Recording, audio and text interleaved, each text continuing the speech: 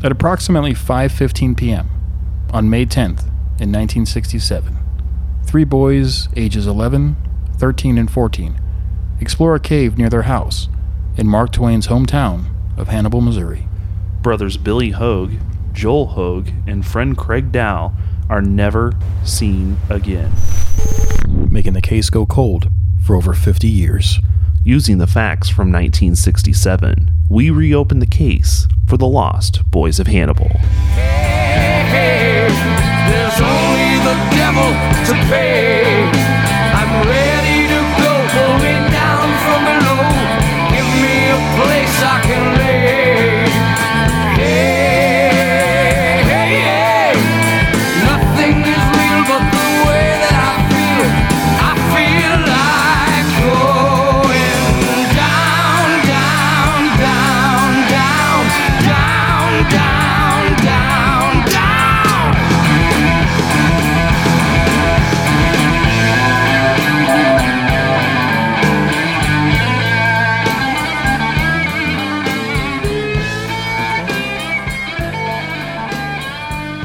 Welcome back to the Lost Boys of Hannibal podcast. I'm your host, Frankie Camboletta, and with me still and always, Chris Ketters. hi Chris, how are you? Not with you, though. I'm good. How are you doing? Great, I'm testing my sound over here, so I'm going to say, that's awesome, outstanding, Chris. Right? That's how we do it. That's how it was funny because that's how exactly we were doing it. We were testing our audio, and all Frankie kept saying was, that's awesome. That's great. Yeah, exactly. I sound like my partner Jeremy King. I get awesome from him a lot, so that's awesome.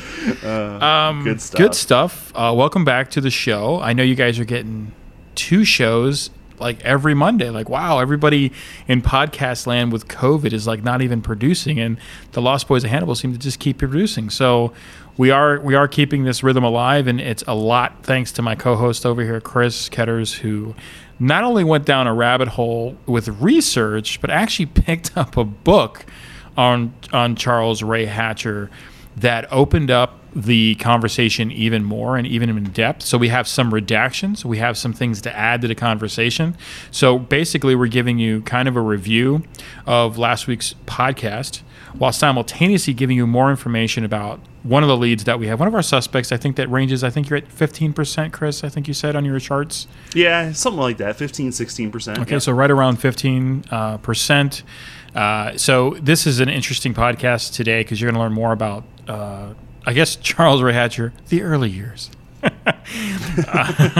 Yeah, the early years and the not so early years as well. But I do want to point out the book is by Terry Ganey, and it's called St. Joseph's Children: A True Story of Terror and Justice. And again, it was one of those things where we thought we had everything covered, and I came across this book, and I was like, let me check it out. And so luckily, if you've ordered anything online in the last couple weeks, it seems like it takes a while for it to get here. Some reason or another, this came within like 4 days. And Frankie can contest, I actually sat and I got it on Monday at about noon, and I finished the book at like Monday or actually Tuesday morning about 1:30 in the morning. I couldn't put the darn thing down, so it was a really good book. He's texting me the whole time. I'm like, are you going to finish that book? He's like, yeah, probably. So yeah, definitely. So yeah, we have a fun packed show for you guys today, and don't get used to this like weekly stuff, okay? We're not going to be back for 2 weeks. We got to talk to our forensic psychologist. We have a meeting with him. We're going to send him some questions. We're going to get him ready. That's going to be a really fun show. That'll be episode 5 on the Lost Boys of Hannibal network, now that we're solo. And Frankie, you had such a good ending. I always praise you on your endings of podcast, and we messed it up. Well, it's not that we messed it up. I mean, I think that we've always done our due diligence and we redact our stuff. And in this case, with Charles Ray Hatcher, there's more to the story there. There's a lot more to the story, and I think that it would behoove us to be consistent with the stuff that we've done in the past and just go into it a little bit more, which brings up the discussion groups, which have caught fire recently. So if you're not a part of our discussion group, make sure that you are just asking to be a member and you get approved right away. There's a couple admins in there that can approve you right away.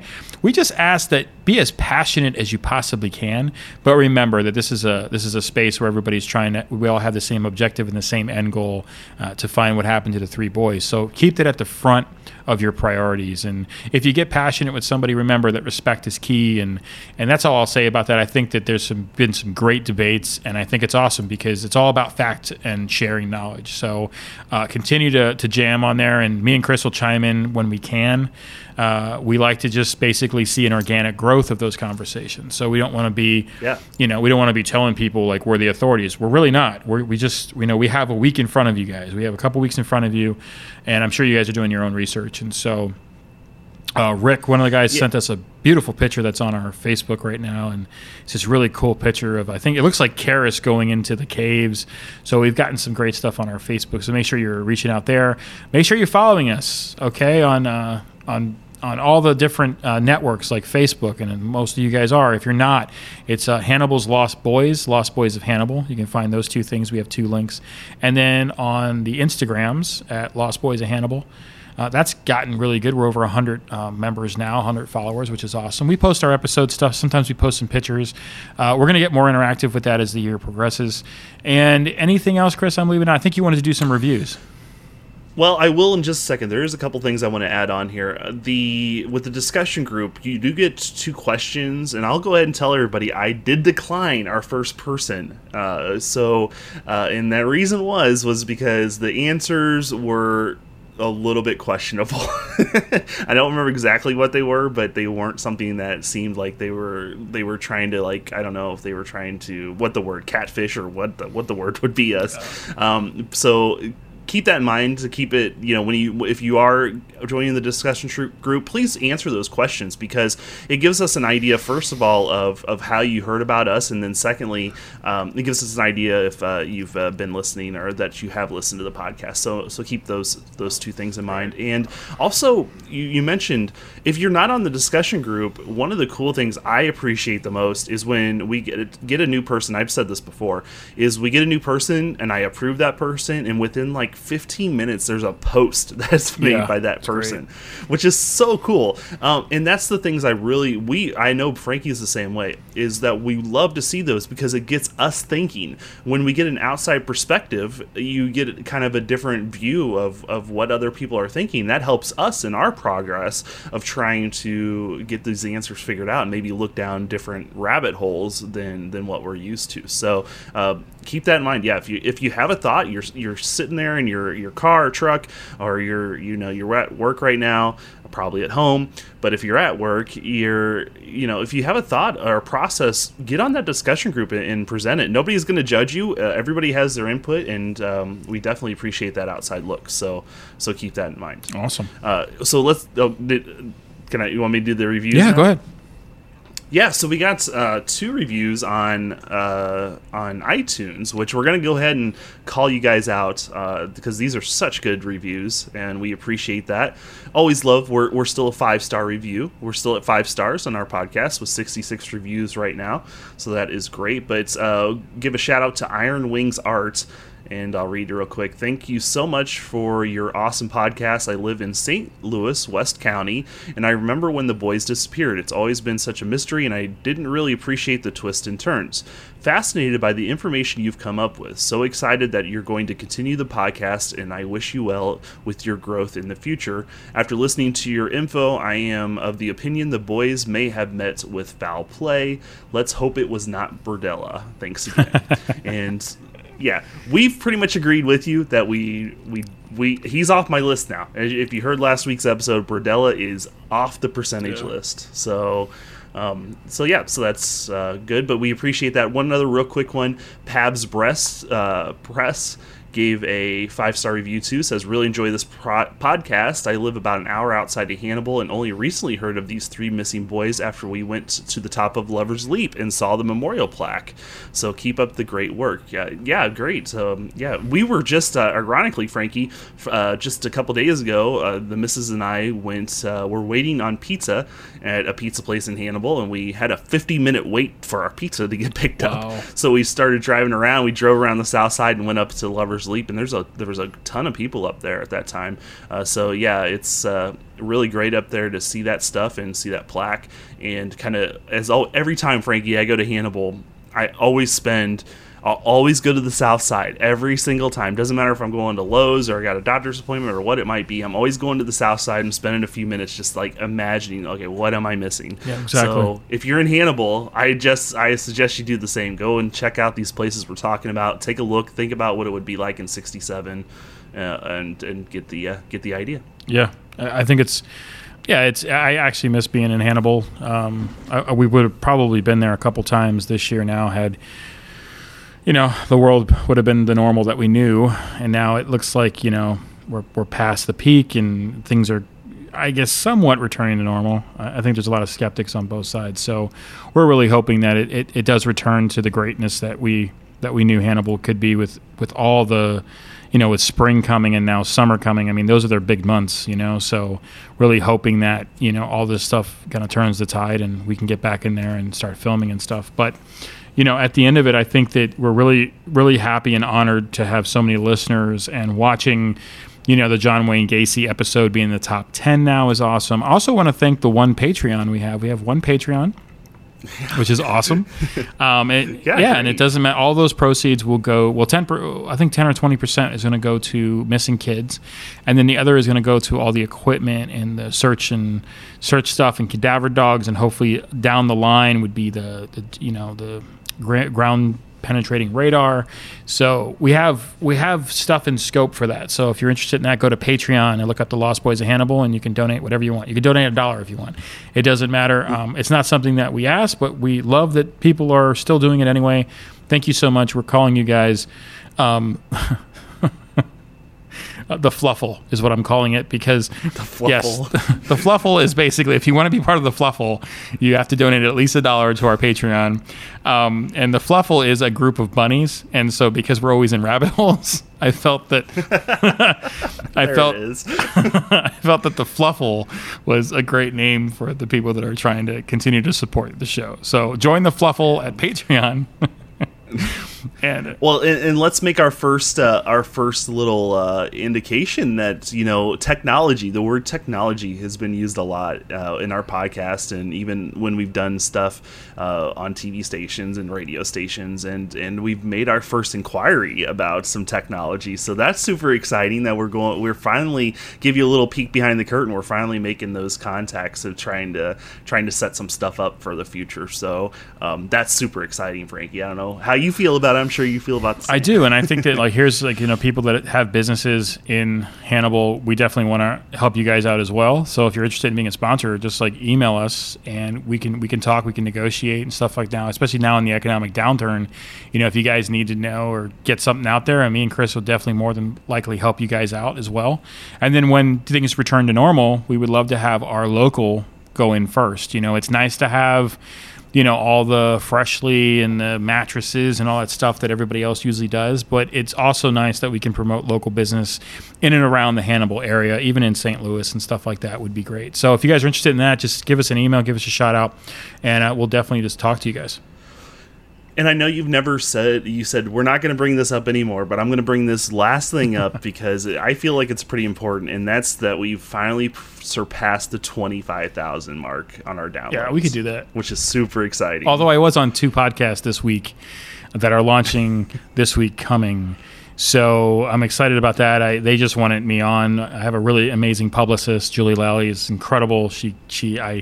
I call her. I said, hey, I really want to promote Lost Boys of Hannibal. What can we do? And she does all my film stuff and everything else. She's like, let me see what I can do. And I think I've been on 3 different shows in the last couple weeks promoting Lost Boys of Hannibal. So right now, if you're back at home and you just want to kind of know what we're looking at, we're going every month. We got about 4,000 to 5,000 downloads, and that's pretty huge, especially if the sponsors and stuff that are out there, they're looking for that. They're looking for those averages. Like, a lot of people are getting through that show, and we can roadblock stuff and all that different avenues of marketing and stuff. And like me and Chris said, it costs a lot to do investigations. It costs more to do film. So this is not our what is it, like the NPR thing where you vouch for $100 or whatever. We're not trying to make this like a fun. This isn't PBS Drive, is it? Right. And it is tough right now with everything else. So we appreciate everyone that is helping us in any way. And like I said, there are bigger and better things right now with and more important things right now. So those things are available to you guys. And that's all I'll say about that. I mean, I will say, so we mentioned that we just passed 25,000 downloads. I think that we make a goal of not mentioning it again on the podcast till we hit 100,000. So tell your friends. 100,000. And when we hit 100,000, we'll bring it up again. All right. 100,000 downloads. Wow, that's a big day. Big day for us. That should be about 3 weeks away. We're fine.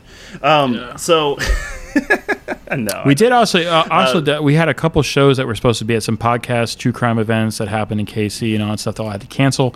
The Lost Boys of Hannibal podcast ended up donating the money that we gave to have our seat and our reservation to the cause. So I don't know what we spent, I don't know, a couple $100 or whatever to be on those conferences. And instead of asking for a refund, we've decided to give that money to the conference so they have something for next year. We didn't want to take their money because we know how that is because we put on events all the time.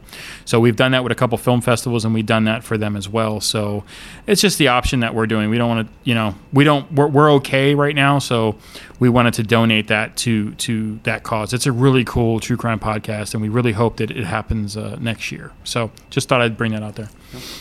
Awesome. So are you ready to move on? We got a lot to cover in today's episode. We sure do, and I think people are going to love it. It's all about Charles Ray Hatcher, who has become the forefront of, from a usual suspect standpoint, from somebody that was a known serial killer versus, our local possibilities. This is probably good. So I'll have you kick it off, man. I mean, you're leading this.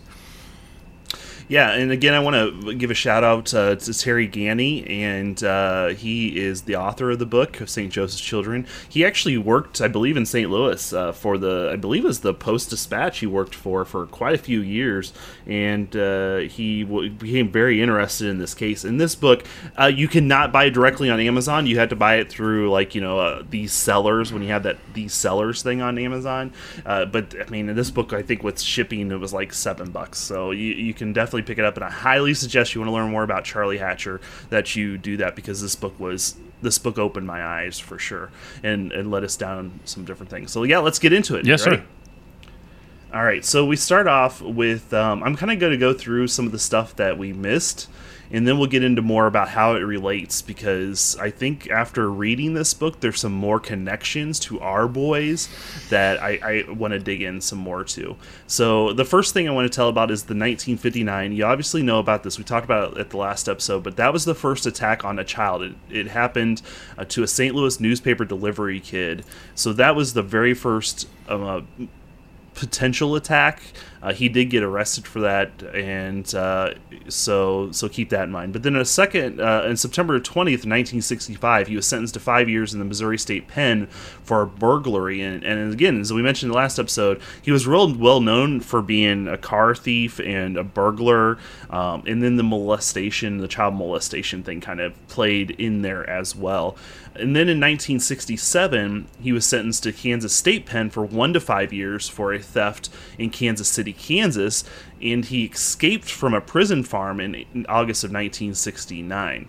So that kind of gives you a little bit of, again, we talked a lot about last episode, that kind of fills in a few of the blanks we didn't have from the previous episode for Charlie Hatcher. But now we get into something that I kind of messed up on the last episode, and that was talking about the Antioch and San Francisco, California abductions. And Frankie, one of the things that you brought up in this was that, you kept bringing up, he's like, well, he hasn't killed anybody yet. He hasn't killed anybody yet. Yep. But that wasn't true. And I was mistaken, because William Freeman, he was abducted and killed in Antioch. And that happened in 1969.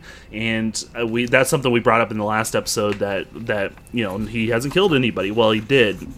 excuse me. And I'm going to pull up. I'm actually looking directly at the book right now. That happened on August 28th of 1969. And then on August 29th of 1969, he was arrested under the name Albert Price for sodomizing a 5-year-old boy in San Francisco, California. So, Frankie, that happened in 2 days. Jesus. So he killed on the August 28th, and then he was arrested for sodomizing a 5-year-old boy in August 29th. That's insane, because California at this point, at this time period, is being ravaged by all types of serial killers. You got Zodiac out there. You got the Charles Manson family that's about to start up. You got the Golden State Killer. You got the Night Stalker. Like, here's another one. It's just really sad for, you know, a state that I truly love. I love California. I think there's some beautiful, great people, great towns and stuff like that. And to see like all this befall them in this area is crazy. And now that you're mentioning like San Francisco again, it's like, Jesus. Like it's nuts that all this was happening all at the same time, but totally real. See, the thing with Charles Ray Hatcher is what I'm getting from you is that he was a smart, very manipulative person. Yeah. And we'll talk about that later, is that the FBI profile, and it's in this book, it's great, but the FBI did an actual profile on him and then what to look for in other people like him. And it talks about him being super manipulative, and another thing you'll see is that he uses the environment to get what he wants. So, for example, he will say that he is he'll say that he is a security guard at a grocery store, and then try abducting a boy from that grocery store and say, "And you did this, you know, we know what you did, come with me," and he'll take him out the back door, and that happened. So that's what you're looking at when you're looking at that Hatcher. So again, and not only that with the manipulative, but he was also very manipulative with the legal system. And that's something that's we learned new about this, is that when he was in California, what he would do was he would act crazy. And so he would act crazy as in like when he got arrested, like he was out of his mind. So the judge thought, oh, this dude's crazy. We're going to send him to a mental hospital. When he gets to the mental hospital, he's like, I'm fine. There's nothing wrong with me. And so the psychologist at the mental hospital is like, all right, well, we're going to send you back to trial. As soon as he goes back to trial, back in front of the judge, he starts acting crazy again. So the judge is like, all right, well, we're going to have you do a psychological exam with another psychologist to see if you're fit for trial. And he would do stupid and be psychotic in front of that judge, and then he gets sent back down to the mental hospital because of that. He did that for 3 years in a row. So he kept doing that to where he just kept going back and forth because he was trying to play the system, and it ended up working because he ended up they finally sent him to prison, and it wasn't by the judge. And he got really upset about this because they got to the point where they sent him to prison because they were like, we can't do anything for you. So he didn't even go in front of a jury on this. He went straight to prison. But California at that time came up with a new law that said that if you already had so much time being held in jail or in a mental hospital, that counted towards your total time. So what ended up happening was he already had all this time used because he was manipulating the system in the mental health system. And so he ended up getting out of there. He was only in the prison for like 6 months, which might not have even been that much. Insane. I say it feels like the most vicious of these killers never really served any time. Look at John Wayne Gacy, serves like 16 months. This one's going in and out, since he's 59. So it's just nuts. And he was really scared, and I don't really talk about this a whole lot, but this was one of the times where he was really nervous because he narked when he was at Missouri State Pen for one of his sentences. I believe it was the 65 sentencing. He narked on another inmate, and that is, you don't want to be a snitch in prison. Nope. And he was. And so this guy had a lot of influence. He was trying to escape. That was what was happening. And so Hatcher told on him, and so he was worried because when he was in this prison in California, he was worried that the guy that he snitched on was going to have connections in California to have him killed in California once he found out he was there. So that's why he was wanting to get his butt out of prison as soon as possible, because he was afraid he was going to get offed by one of these helpers of this guy. So it's crazy, but So and you'll see throughout the case, he never graduated high school, but he is a very smart man, and you'll see this as we go through the rest of this. Okay, let's keep going. So this book, again, it's called St. Joseph's Children. The reason it's called St. Joseph's Children is because a lot of his activity happens in St. Joseph, Missouri. We mentioned in the last episode that is it's actually, some people consider St. Joseph a suburb of Kansas City, but technically it's a little bit farther north. I think you have to drive about 45 minutes to an hour from Kansas City to get to St. Joseph. So that's kind of the area that we're focusing on. Well, just for other viewers, because we have a big Texas audience and California audience, what is that? What is the distance between Hannibal and St. Joseph? Just so they know, like, where we're at. I don't know exact mileage. Again, you're taking Highway 36, which we've talked about in other episodes. You're taking that straight across. So Highway 36 goes straight through Hannibal. It goes straight through Monroe City. It goes all the way straight across to St. Joseph, straight into St. Joseph. And so it is a 3-hour drive. I do know that. From Google Maps, doing the speed limit is a 3-hour drive from Hannibal to Kansas City. And again, or to St. Joseph. And St. Joseph is not extreme northwest Missouri, but it is northwest Missouri that we're looking at. So we move on to Eric Christian, and I do like this name. His last name is Christian, like, you would think it's spelled Tian, like most Christians are, but this one's spelled Christgen, so Jen at the Interesting. end. He was abducted and murdered in May 27th of 1978. He was a young boy. Just real quick to give you a background story on this. He ended up, he was with the babysitter. They went to the shopping mall to go get something. There was a playground in front of the shopping mall, and the kid, which I think he was 5 years old. I didn't write that down. I'm sorry about that, but I believe he was around 5 years old. He decided he really, really wanted to play in the playground area, so the babysitter left him at the playground area and ran into the store. She was gone 5 minutes, came back out, and he was nowhere to be found. They searched. He was 4 years old, actually, I believe.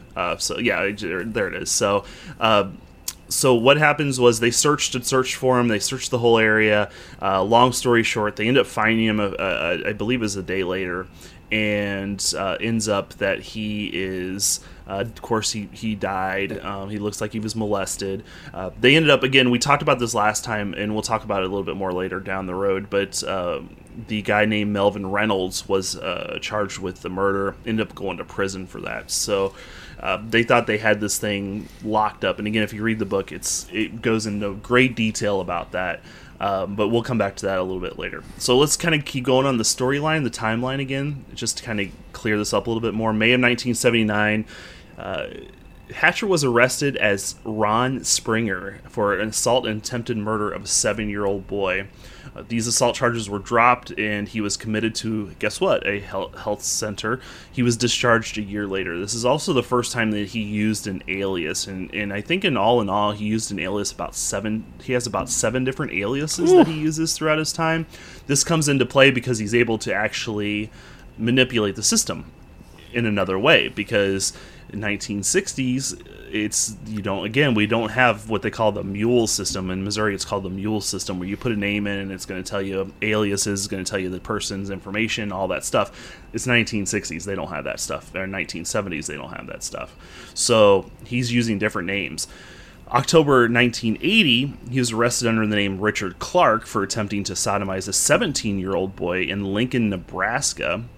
Again, he gets sent to a mental health facility, discharged within 1 month. So he spends a month there and gets discharged. Wow. Again, just going down quickly on the line. January 1981, he's arrested for a knife fight in Des Moines. In June of 1981, he stabs a 38-year-old man along the banks of the Mississippi River near Rock Island. In July of 1981, he was arrested under the name of Richard Clark again for attempting to abduct an 11-year-old boy from Bettendorf, Iowa. Bettendorf is part of the Quad Cities, so Davenport, it's western Illinois, eastern Iowa area, if you're not familiar with where the Quad Cities is at. The charges were dropped. Hatcher was committed to a mental health facility, and he was discharged in May of '82. So I lost count already, Frankie, how many of mental health facilities he's been in. It's part of the problem, and I guess there would be a big rectification of mental health facilities after this, in the late 80s and 90s, where we've seemed to have lost a lot of the mental health facilities, and a lot of that came with, you have somebody that's gaming the system. Right, you can't. You can look at some cases in inside somebody's mind and be like, all right, they're hearing voices. We know that. You can see it on a CAT scan now. There's an auditory sensor that goes off when a voice is being, going off in their head. And he claimed that was part. He at one point in time did claim that he was hearing voices, and we'll get later on to once he actually is arrested and people figure out what's going on. The FBI figures out what's going on, and that he does fall back to that. And there's some interesting items in that we'll hopefully get to. I'll let you keep going. So. Yeah, let me keep going. So we're talking about 1982 now. Great year, by the way. July 27th, 1982, he attempted to abduct a 19-year-old female from a downtown mall in St. Joseph. So now we're in 82. He is back in St. Joseph after he's been from California. He spent some time in Nebraska, and then Iowa and Illinois, and now he's back home in St. Joseph. So this is July 27th. He attempted to abduct a 19-year-old female from downtown mall, as I mentioned. July 28th, so one day later, he attempts to abduct a 10-year-old boy from a shopping center in St. Joseph. Attempted. He wasn't successful. The next day, July 29th, 1982, abducted and murdered Michelle Steele, an 11-year-old girl in downtown St. Joseph. So now he's kind of mixing it up. Now there's females involved. Yeah, and we'll see later in the psychological report that he says that it doesn't matter. It could be male, it could be female in his opinion. He said he had an urge, and the urge would rev up every so often, and sometimes it was within a day, and sometimes it took a month that he had to kill. And going back to, we mentioned earlier, the 38-year-olds. Well, actually, we'll talk about that coming up in a second. So the next day, so that was July 29th with Michelle Steele's murder. July 30th, he checks himself into the St. Joseph State Hospital under the name Richard Clark, and then he's charged. They put two and two together, who this guy is. Not that they know at this time that he is Charlie Hatcher, but they realize that with some eyewitness testimony that this guy is the guy that murdered Michelle Steele. And so they charge him with first-degree murder on August 3rd, so just a few days later. So he's in prison now. Okay, wow. Frankie? He's in jail, I should say. For once. Not in prison. Yeah.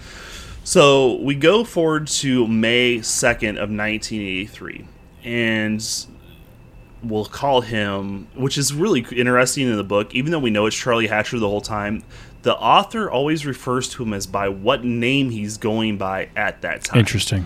So, yeah, it's really, really cool way to do it. It's Charlie Hatcher, but he uses Richard Clark in this situation. So, again, we're talking Richard Clark. He's in the jail, and on May 2nd, he hands a note to one of the officers asking for the FBI. He doesn't say anything. He just hands him a note and says, I want to talk to the FBI. Okay. It's so weird that he's using a celebrity's name too, like especially a celebrity at that time. Oh, Dick Clark! Oh my God! Yeah. How did I never notice that till just now? Oh wow! Because Dick is a nickname for Richard. So Richard Clark would be Dick Clark, and Dick Clark is very big in the early '80s. He's a host, and he does game shows, and he's a renowned superstar in Hollywood, in California, where this guy's been. So. Interesting tie-in there. I don't know. I just caught that. So weird. Yeah, great catch. I did not notice that. So he meets. So the FBI. They contact the FBI. There is actually a local office in St. Joseph for the FBI, and interesting enough, the name of Joe Holtzlog meets with Hatcher the first time the next day. I'm going to talk to you. I got a couple things I want to bring up about this guy. Joe Holtzlog is his name. His name is spelled Holtslag. I'm going to give a shout out to a friend, and she is on our discussion group. Her name's Angela Remington. Her maiden name was Holschlag. It's spelled differently, but I wanted to talk to her about it real quick and say, am I pronouncing this right? Because it looks just like her name. She said it's Holtzlag, and actually her last name, which I've always called her by the log at the end, she's like, our name's actually supposed to be Lag, but everybody calls us by log. And so I'm like, you're officially going to be called Holschlag from now on. So shout out to Angela for that. That's awesome. Yeah, so I appreciate that. The second part about Holtzlag is that he was involved with the Eric Christensen abduction and murder back in 1978. Oh, wow. Full circle. So he was when they found out about this, and the interesting thing about this, you can read this however you want to, but the Eric Christian child that got abducted and murdered was from a very predominant family in St. Joseph. They were a pretty wealthy family, and they owned, I can't remember exactly what it was. They owned a business in town, but they employed a lot of employees. So there was a level of importance in 1978 to finding this child because of the status of the family at that time, which is unfortunate. It should be across the board, obviously. We all agree with that. But in 70s, there's a little bit of emphasis of this person's important, we got to find this person, which, again, is very unfortunate that it came down that way. Anyway, so they brought the FBI into this because they were worried that it was an abduction. Typically, with abductions, the FBI doesn't have as much of an input on it. Now, in current times, it's interesting because they do. When there's child abductions, the FBI can and does get involved sometimes with those. But back then, not so much. But anyway, the FBI got involved when they did a profile. So they weren't sure who the killer was. Again, it took forever for Reynolds to get charged and convicted because he finally just gave up because he got harassed so much and said, yeah, I did it. Whatever you want me to tell you, or whatever you want me to say to you, that's what I'll tell you. But he always agreed. Holtzlag. Sorry, I'm going to take me a while to get that right. He always thought that they got the wrong person, and he never felt that Reynolds was the right person. And part of the reason was because of the profile that was put out by the FBI, and another part of it had to do with there was eyewitness testimony and an eyewitness that saw a guy that looked nothing like Reynolds at all. And so he was like, well, that's not right. So again, full circle. We'll get a little bit more into detail about that coming up here in a second. So anyway, going back to current day of 1983, when Holtzlag goes to talk with Richard Clark. Hatcher. Or Hatcher, yeah. Yeah, a.k.a. Charlie Hatcher. He would not talk aloud.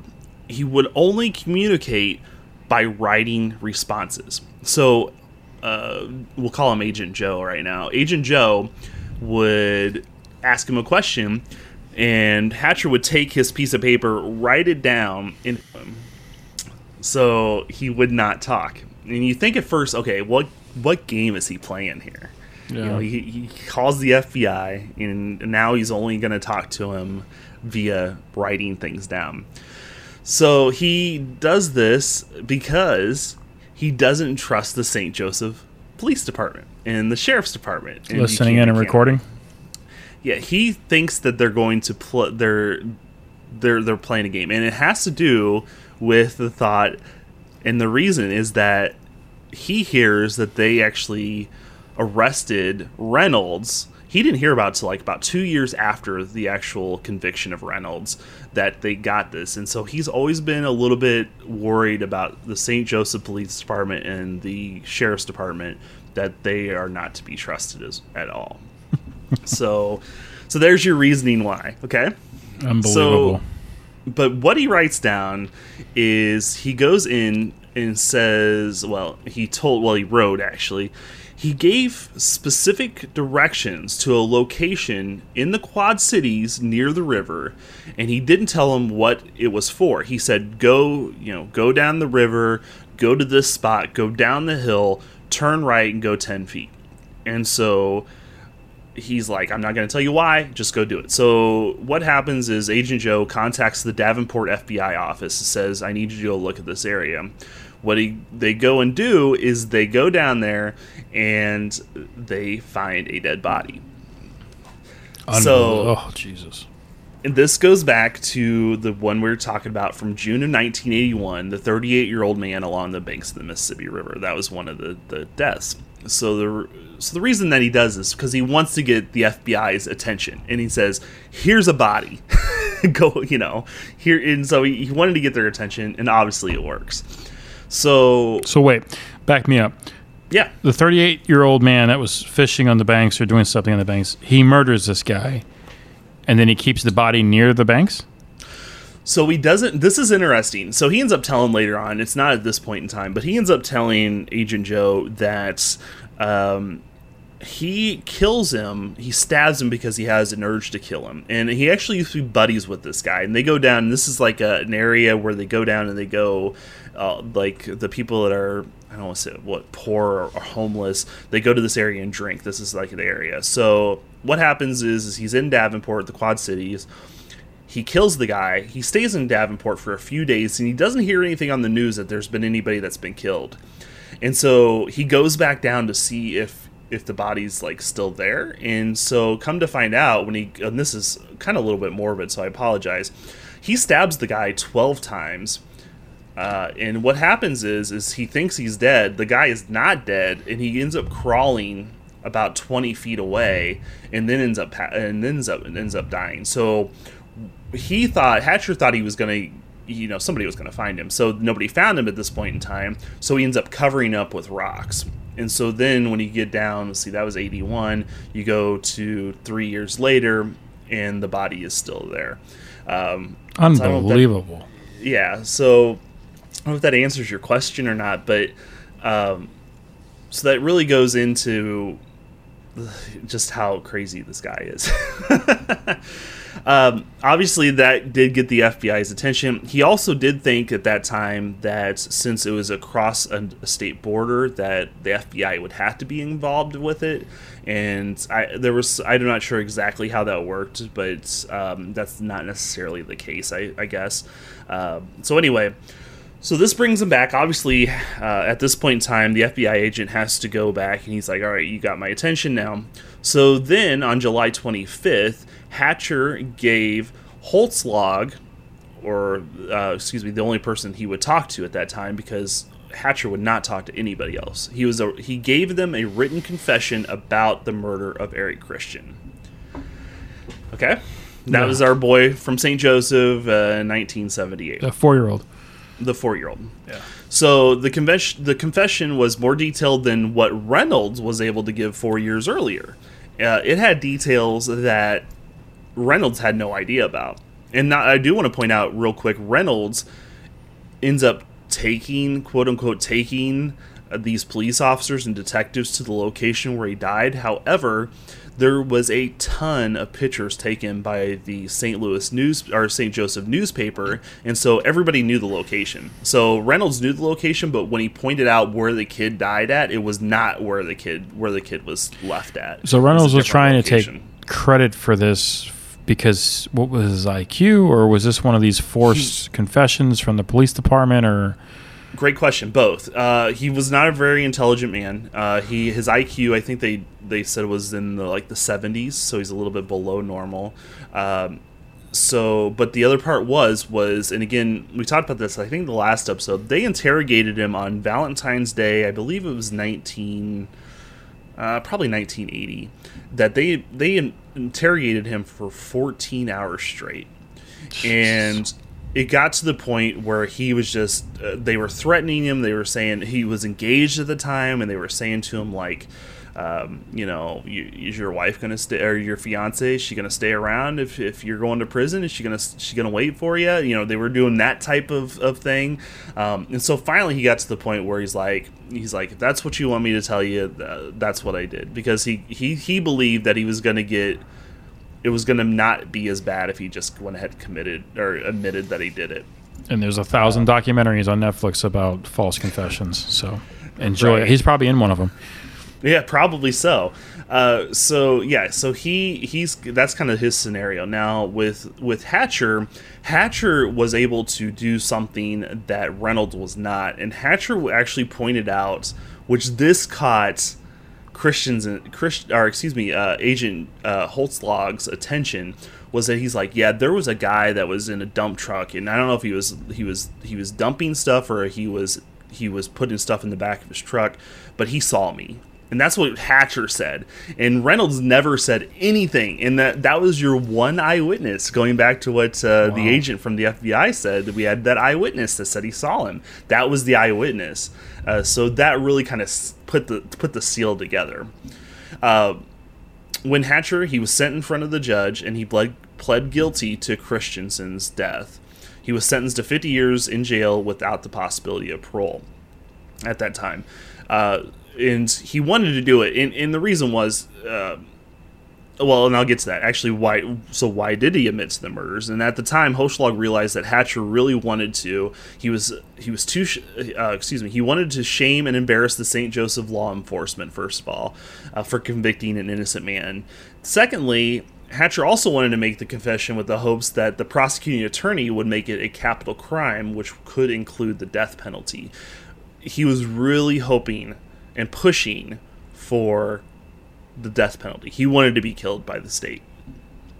Okay? Unbelievable. Yeah.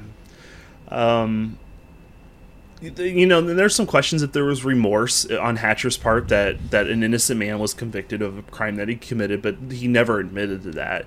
And it was unsure if Hatcher was actually wanting to be killed or if this was some sort of new ploy. And that was something the prosecuting attorney for the county, and his name's Insko, he thought he was playing him. And even up to when he admitted to it, he never believed it. But then it was finally that FBI profile that made that it pinpointed. It was exactly Hatcher. His profile matched exactly to what the FBI profile for that murder was for Eric Christensen back in the day. And that was one of the turning points. Interesting enough, Insko still alive. He's an attorney in the northwest Missouri or northwest Missouri area. I tried contacting him and had not been able to get in touch with him. The reason I wanted to contact him, and we'll get into this more a little bit later, is that he spent 2 years after this confession and after this guilty plea of researching and backtracking Hatcher's history and going through and actually finding out where he was at, and that he was actually the one that connected the Antioch murders, the Antioch murder back in, what year is that? Back in 1969, he connected the San Francisco murder. He also was able to figure out that he was in Lincoln, Nebraska trying to abduct kids. He put all those pieces together. So did he have a method? I mean, we're talking a lot about his victims and we're talking a lot about his convictions. What was his method for killing them? Were they always different? Was it strangulation? Was it stabbing? Like, did he have different methods? That is a good question. He did. A lot of times it seemed like the stabbings were towards adults. Okay. And most of the time, and if not all the time, the deaths of children were always by strangulation. Okay. And he actually does admit later on, because I think it comes up in the Antioch case, is that, well, no, I'm sorry, it comes up in the Christian case, is that they thought the person who did the autopsy, the coroner, thought that he was killed by suffocation, by something being put in the child's mouth and choking him, like that direction. Jesus. And I'm not going to get into detail what they thought. You can go ahead and put your own conclusions on what that probably was, and you're going to be right. I'm not going to tell you what it is, though. But there was always thought, and Hatcher admits that he strangled them by choking them. But what he did was he made sure that when he did it to where it wouldn't leave marks, because where he put his thumbs at, on like where your Adam's apple is at if you're a man, if you did that light enough to a child, supposedly it wouldn't show up. So there was a contradiction with the Christian case, but that's what that's what Hatcher admitted to, and he did that to the Antioch kid as well, because they didn't find any bruises on his neck, but they knew for sure that he was suffocated, that he was strangled or suffocated. He died from asphyxiation. So, does that answer that question? Yeah, it really does. Okay. I'm just, when you read into a lot of these guys, they always have that. I mean, John Wayne Gacy even showed how he did it with the tourniquet style of strangulation, but just absolutely terrible this person was. Did he ever have, Yeah. I mean, I guess you're going to wrap up here in a second here with all this, right? So Got a few more things to go through. I'll real let you go quick. through Let's that do first before I fire away here. Yeah, please. I'm looking forward to that. So we'll talk about Michelle Steele real quick. The murder trial for Michelle Steele didn't happen until September 1984. He was found guilty of murder. During the sentencing hearing, he went up on the stand and he said, "I want the death penalty. I deserve to die. Let me be put to death." When he gets off the stand, the judge says to the jury, "Disregard his statement. Don't listen to him." Weird, I don't know why, but that was what they responded to. The jury sentenced him to 50 years in prison without parole, just like before. Interesting thing about this, I thought this was really interesting. So this is 84. He admitted to the Christian death, got 50 years for that. The jury was not aware about his sentencing of Christian before that because his conviction took place after the murder of Steele.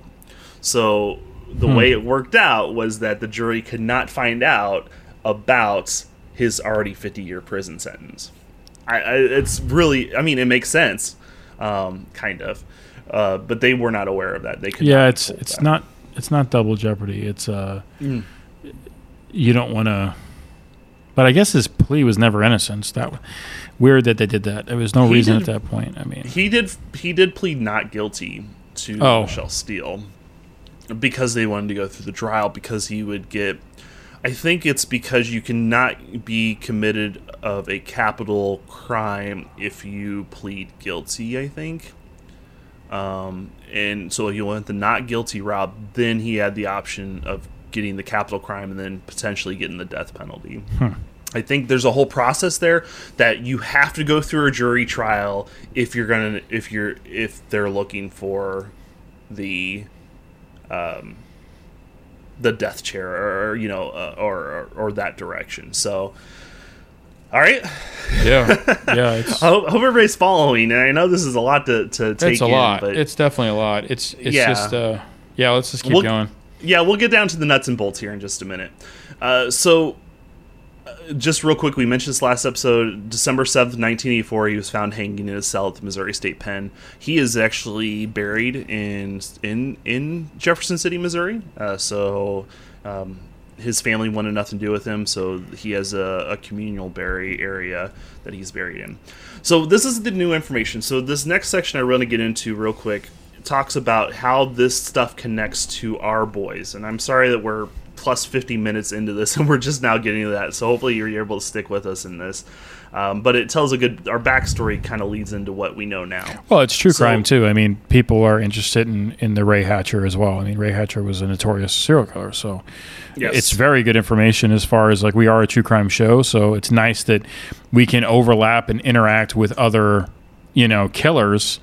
And to see that maybe there's some resolve there, maybe there's something we need to look into. So I think it's a very clever and fun show if people want to really understand how, how bamboozled at that time period, Chris. If you went beyond state lines and were killing different people, it was very hard to connect the dots without technology. Yeah. Definitely. So let's go. I just realized there's actually a decent amount here. So in 1959 was his first documented child attack. Again, we mentioned Hatcher avoided prison 5 times in California using mental illness as his out, which is insane. No pun intended. During his attempted abduction and molestations in Nebraska and Iowa in the late 70s and early 80s, none of the local jurisdictions fingerprinted Hatcher. How messed up is that? Unbelievable. Because he was using that whole "I'm crazy" attitude, they were like, "Well, just send him to a mental health facility. We're not even going to worry about fingerprinting him." If they would have submitted fingerprints to the FBI in Lincoln or in Iowa, and that's Des Moines, they would have realized who he was right away. So Instead, though, he played that insane card every time, which of course helped him get away with it. In Omaha alone, by the way, he was arrested for molesting a teenage boy, attempting to stab a 7-year-old, and fighting over payment for sex with a young man. And they never fingerprinted him. And get this, in Des Moines, he attempted to stab a man, attempted to abduct an 11-year-old boy as well from a shopping mall, and he never got fingerprinted. Man. So that was, unfortunately, no. If there's Des Moines people or Omaha people out there listening, no disrespect to your city, but they messed up. Yeah, truth. So let's get into the confessions real quick. And these are things and Frankie, I think you have a copy of these things in front of you as well. I do. These are things I highlighted, and these are things Frankie mentioned earlier that I was so excited to read some of this stuff. I highlighted it in the book, and I sent a picture to Frankie at the same time. This talks about when they did, I believe, this is when they actually interviewed Hatcher. And so I'm just going to read this here. Why did you give us the directions to the body? Talking about the guy in the Quad Cities. And he says, that's because it leads to another one like you just found. More than one, but I'm thinking about it. Okay, and this was written down. So it leads to more than one, just like you found. Then it goes on, that's because these effing states and city cops lie too effing much. I have more than one reason. Talking about why are you telling the FBI? And then it says, these other bodies that you refer to, this is a question, have they ever been found? And it says, I know that one of the bodies were found. I don't know if any of the others were or not. One of them should have been found, but I don't know for sure. I don't know just how far I will go. Probably in time. And so what he was saying was, I'm not sure how much I'm going to tell you, but maybe in time I'll tell you more. And then real quick here, it says, this talks about when the FBI agent in Rock Island suggested that Clark might know about the death of a 12-year-old boy who was found in Davenport. And this, so he's saying, this is saying, we've got information. Davenport FBI is curious about this. They want to ask you. So he says, he asked him about that disappearance. And so Clark or Hatcher says, no, I can prove where I was at that time. What date was that? When Hochschlag repeated it was August 1979, Clark scribbled, no, I was in the hospital at that time. The reason I point that out is because Hatcher is willing to admit when he doesn't do something. So it's not like he's just going to throw out, he's going to say, yeah, I did that. So I think that's really important to point out. Well, he's enacting ownership and pride for his kills. Very much like somebody that is looking at it differently. He's not like a Henry Lee Lucas where he's a poser. I mean, Charles Ray Hatcher is a real serial killer that's owning up to the crimes that he committed. So it's interesting how he responds like that. But I have something for you that's going to make you jump through a loop. Okay, so should we keep going? Yeah. I mean,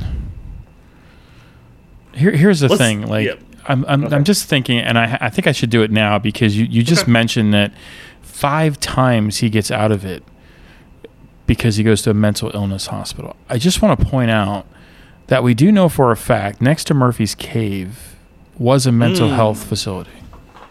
He is nowhere on the sites in 1967 until December.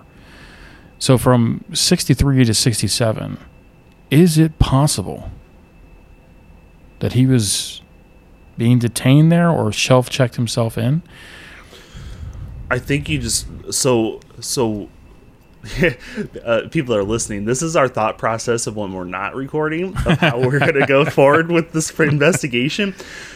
I think what we need to do is possibly submit a Freedom of Information Request Act to the Hannibal Police Department, see if there's any details of any arrest. Well, we'd have to see about his aliases too. Yeah. But let's put all of his aliases and all of his names down and send that to the Hannibal PD and see if it hits anything. Yeah, I mean, what if? God, imagine what if having he did something Yeah. He did something, and he did this whole play, and he was put into a mental health facility, which we still think, we haven't got proof. If anybody's out there, there's a building next to Murphy's Cave. It's a it's a block building, like a stone block building, and we've gotten a little bit of information that at one point in time it was some sort of mental health facility, but we don't have proof of that. So if you have any information about that, please pass that along to us, because we're very curious about that. If that is the case, how insane would that be? I mean, is that a big, huge accidental coincidence, or is there something more to that? Whew, good point, Frank. I'm glad you brought that up right now. Yeah, creepy, right? All right, so let's make that note. Let's do a FOIA for that to the Hannibal PD. All right, so let's move on, because I think this is important too. This, again, talking about the boys and the connection.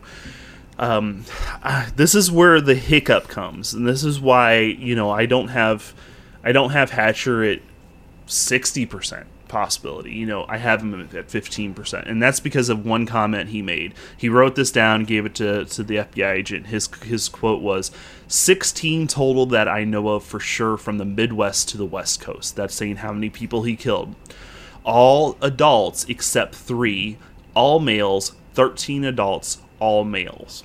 So my hiccup to that is he only says that there's only there's 3 children, the rest were adults, but he admits to 16.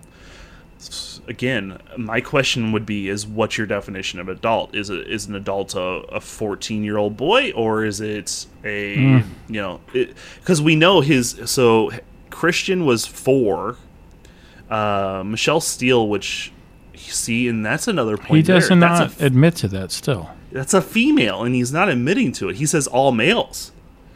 He's not even admitting to the Michelle And it might not be him. It might. It just doesn't make sense for his pattern. What other female was killed that he ever confessed to? No, none. I don't think he killed her. He did try to abduct another girl. Yeah, so in 82, he's tried to abduct other girls before. So remember that I told you with like that 4-day stretch or 3-day stretch? Yeah, the July 28, 29, so 30th. He had tried to abduct a female the first day, a 19-year-old female the first day, and was unsuccessful. And I do believe he had another female abduction. I don't have it wrote down in front of me, though. Attempted, but he was never successful with the females until Michelle Steele. Interesting. But yeah, that's a good point. I didn't think about that. But again, I want to go back to that. Again, Christian was only 4. This. Again, I'm questioning how old. What's his definition of a kid? Is it 10 years under his kids? So think about. You know where I'm going with that. But just keep that in mind. Sure. But he admits to 16. Another thing in the book I just want to highlight real quick says, before he discussed the Christian case, Hatcher gave other, more general information to Holtzlag and Denuden, who was another FBI agent that came in later on. Both agents took notes as he described his nomadic life. He told the agent that he had killed 16 people. He said there had been 3 children and 13 adults, and the killings began in the early 1960s. His quote here is, "I kill on impulse. It's an uncontrollable urge that builds and builds over a period of weeks until I have to kill," Hatcher said. "It doesn't matter if the victims are men, women, or children. Whoever is around is in trouble." That is chilling. Yeah. I want to go back. I said early 60s. And this goes back to Insco's research, and even this book's research. The first known killing is 1969 in Antioch. So he's admitting going back to the early 1960s with his killings. That's huge. Okay. All right. Yeah, and then what you said kind of goes back to what we were saying before is the impulse, and he says doesn't matter how long it is. He'll do it. And I mentioned that. So another thing that he says during the confessions, going back to what we were saying about the early 60s, he, referring to the child of Antioch, that's his definition, this is a quote from him, was either my 6th or 7th murder victim. So again, 1969, Antioch murder was his either 6th or 7th victim, saying huge. That he killed he killed either 5 or 6 people before 1969. And that would have been in Missouri. Midwest. Yeah, he was in St. Joseph. I mean, wow. You got going back to his timeline. If you think about it, he spent most of his life in. It was until 1969 that he left Missouri. This is. It would be a you reason, have a child, though, Chris. It would Frankie. be a reason to get out of town with that much attention going around in 1967 with the boys and all that press they were getting too. That's. I don't know, man. Charles Ray Hatcher is definitely on my radar now. Like, that's... Yeah. There's conflicting information here, but I think that he's of sound mind because I guess he was going for the death penalty because he ends up killing himself anyway. So, or maybe somebody killed him. Hanging in jail is very strange. It's always under very interesting circumstances. So child offenders and child killers, they don't make it long. Even Jeffrey Dahmer was killed in prison, so they don't make it long in there. Well, let me point that out real quick. And again, love this book. He goes, the author goes into that is that so the Missouri State Pen changed things up before this. That what they would do was they would have their officers make a determination if it was a murder. It was done in-house. What happened with his case and what before he was killed, before he committed suicide, they changed it up to where a outside official had to come in and make the determination if he was killed or if it was a suicide. And it was determined by an outside official that it was an actual suicide. So I put a little more credence into it. He was in. Sure. He was also. Gosh, I'm trying to remember. So, I think so. He was put into. So you have general population, and then what happens in Missouri State Pen is that you have the general population, then you have another set. So if you're worried when you first go in and you're nervous that something bad is going to happen to you, you get put into a protective custody in the State Pen. You can always ask for that. You can't. He did ask for that because he was worried about that guy who was telling you about a few years ago that he snitched on. He was still there. So he was worried that he was going to get offed by that guy, which is weird if you think about it, because he was wanting to die, but he just didn't want to die by him killing him. So you could go either way, I guess, really. You could say, yeah, he was possibly killed, but the evidence in the outside investigation determined that he wasn't. So anyway, what I've garnered from this, Chris, as we kind of wrap up this show, that haunting line... that the agents are asking him, did you kill any other children? When was the first murder?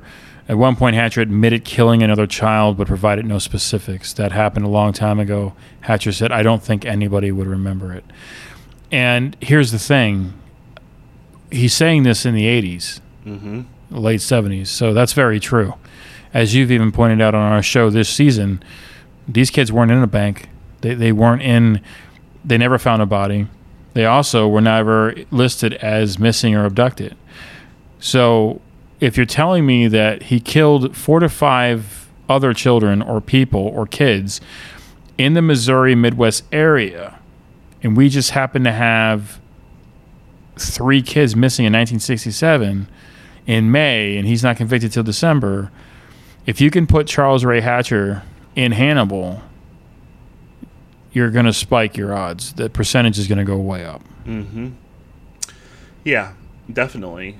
And on that note, he claimed he was not in the St. Joseph area from 1968 to 1977. So but he was in the Midwest. Yes. So from 1968 to 1977. But that does mean he was in the area in 1967. I'm going to go ahead just real quick here. We're getting towards the end. I know we're going a little heavy here. Hobbies past, the FBI did a psychological profile on Hatcher. A couple things that stuck out in my opinion. His hobbies or pastimes were writing poetry, reading, writes, and devises methods of beating the system. When I read this, the first thing I thought of was our Ray Ferrier. Again, bringing him up every episode. But I feel pretty confident that this is not that he was not Ray Ferrier. And another thing he brought up in the FBI psychological profiles, he will assume whatever roles necessary to entrap his victims. Again, we brought up earlier at the beginning of the podcast, he was a security guard multiple times. He said he was to try to abduct kids. And then finally, I'm just going to do a quick recap, and we'll get if you have any more questions, Frankie, you can let me know. But we don't, again, know about his whereabouts from September of 65 to December of 67. We do not know where he's at. He also, again, going back to the 16 deaths, he proclaimed the 16 in total. We know 4 for sure, and that is Eric Christian, Michelle Steele, Churchill, who was the 36-year-old that was found on the side of the riverbank, and Freeman, who was that William Freeman in Antioch, California.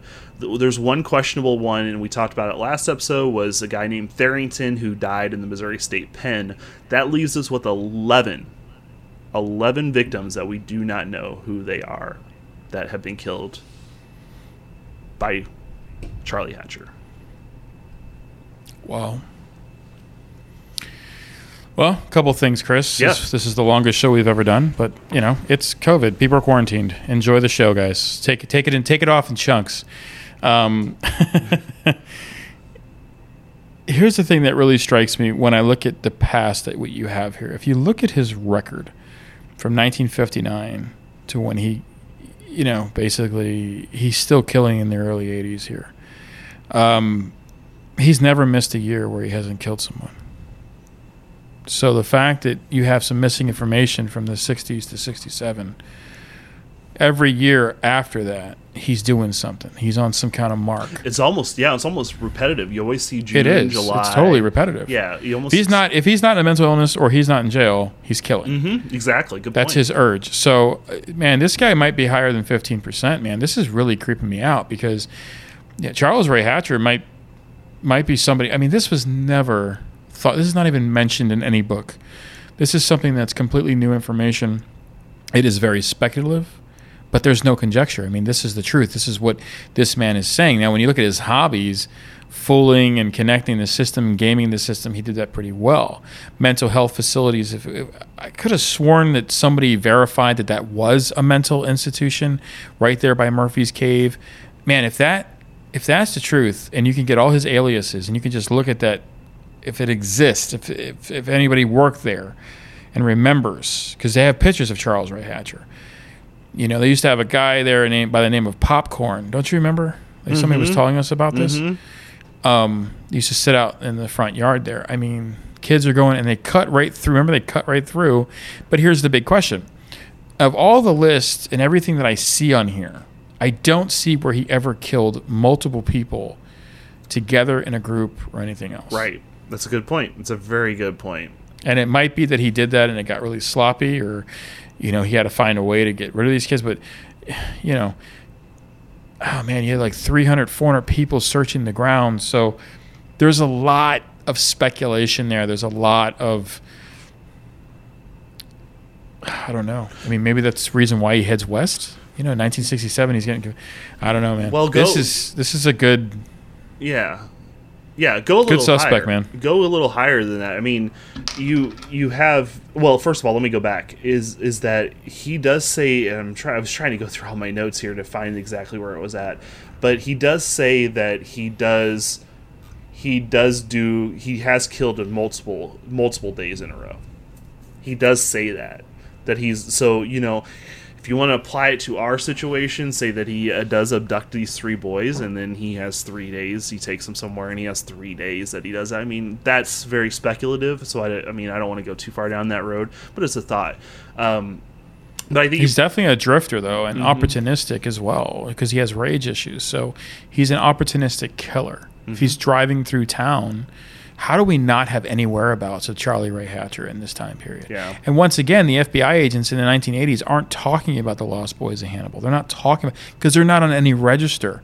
They're not kids that were ever seen as kids that were abducted. These are kids that got lost in the cave. I just don't think that's the case. Yeah.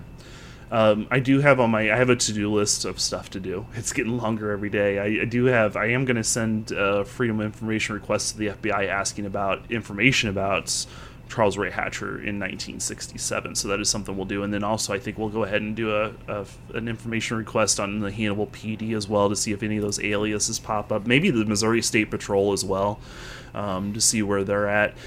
Here's some good news. Good news for you is that Agent Joe Holtzlag is still around, and so we will be reaching out to him and talking with him. He is That'd retired. be awesome. He did get a promotion, which was kind of cool. He got a promotion, or not a promotion, but a transfer after all this to Hawaii. So he finished out his term in Honolulu. So worked out well for him.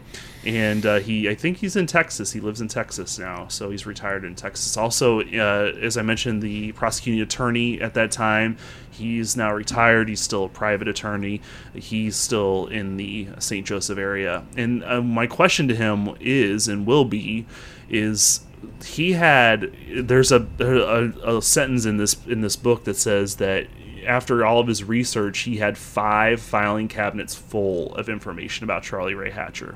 And I started drooling, literally drooling at the mouth, because that's five file cabinets, or 5 drawers full of information I want to take a look at, because I want to see if we can pinpoint down where he was in 1967. I think it's imperative we get a hold of this author. I think that's the guy that you want. There's he's the source of truth. Yep. And that's an important aspect of any true crime show. But Chris, I'm going to have to cut you off at this point, because as much as I love you and as much as our audience loves you, I don't want to break any more barriers and rules on our show. Right. So we've gone a lot farther than 37 minutes, that's for sure. Exactly. So we will be with you very soon in the next 2 weeks, and we'll have our forensic psychologist on with us discussing the ins and outs of how people kill, why they kill, why child molesters molest, and a bunch of other things for you. So from all of us here, the Lost Boys of Hannibal podcast, I'm Frankie Camboletta. I'm Chris Ketters. And we'll be seeing you.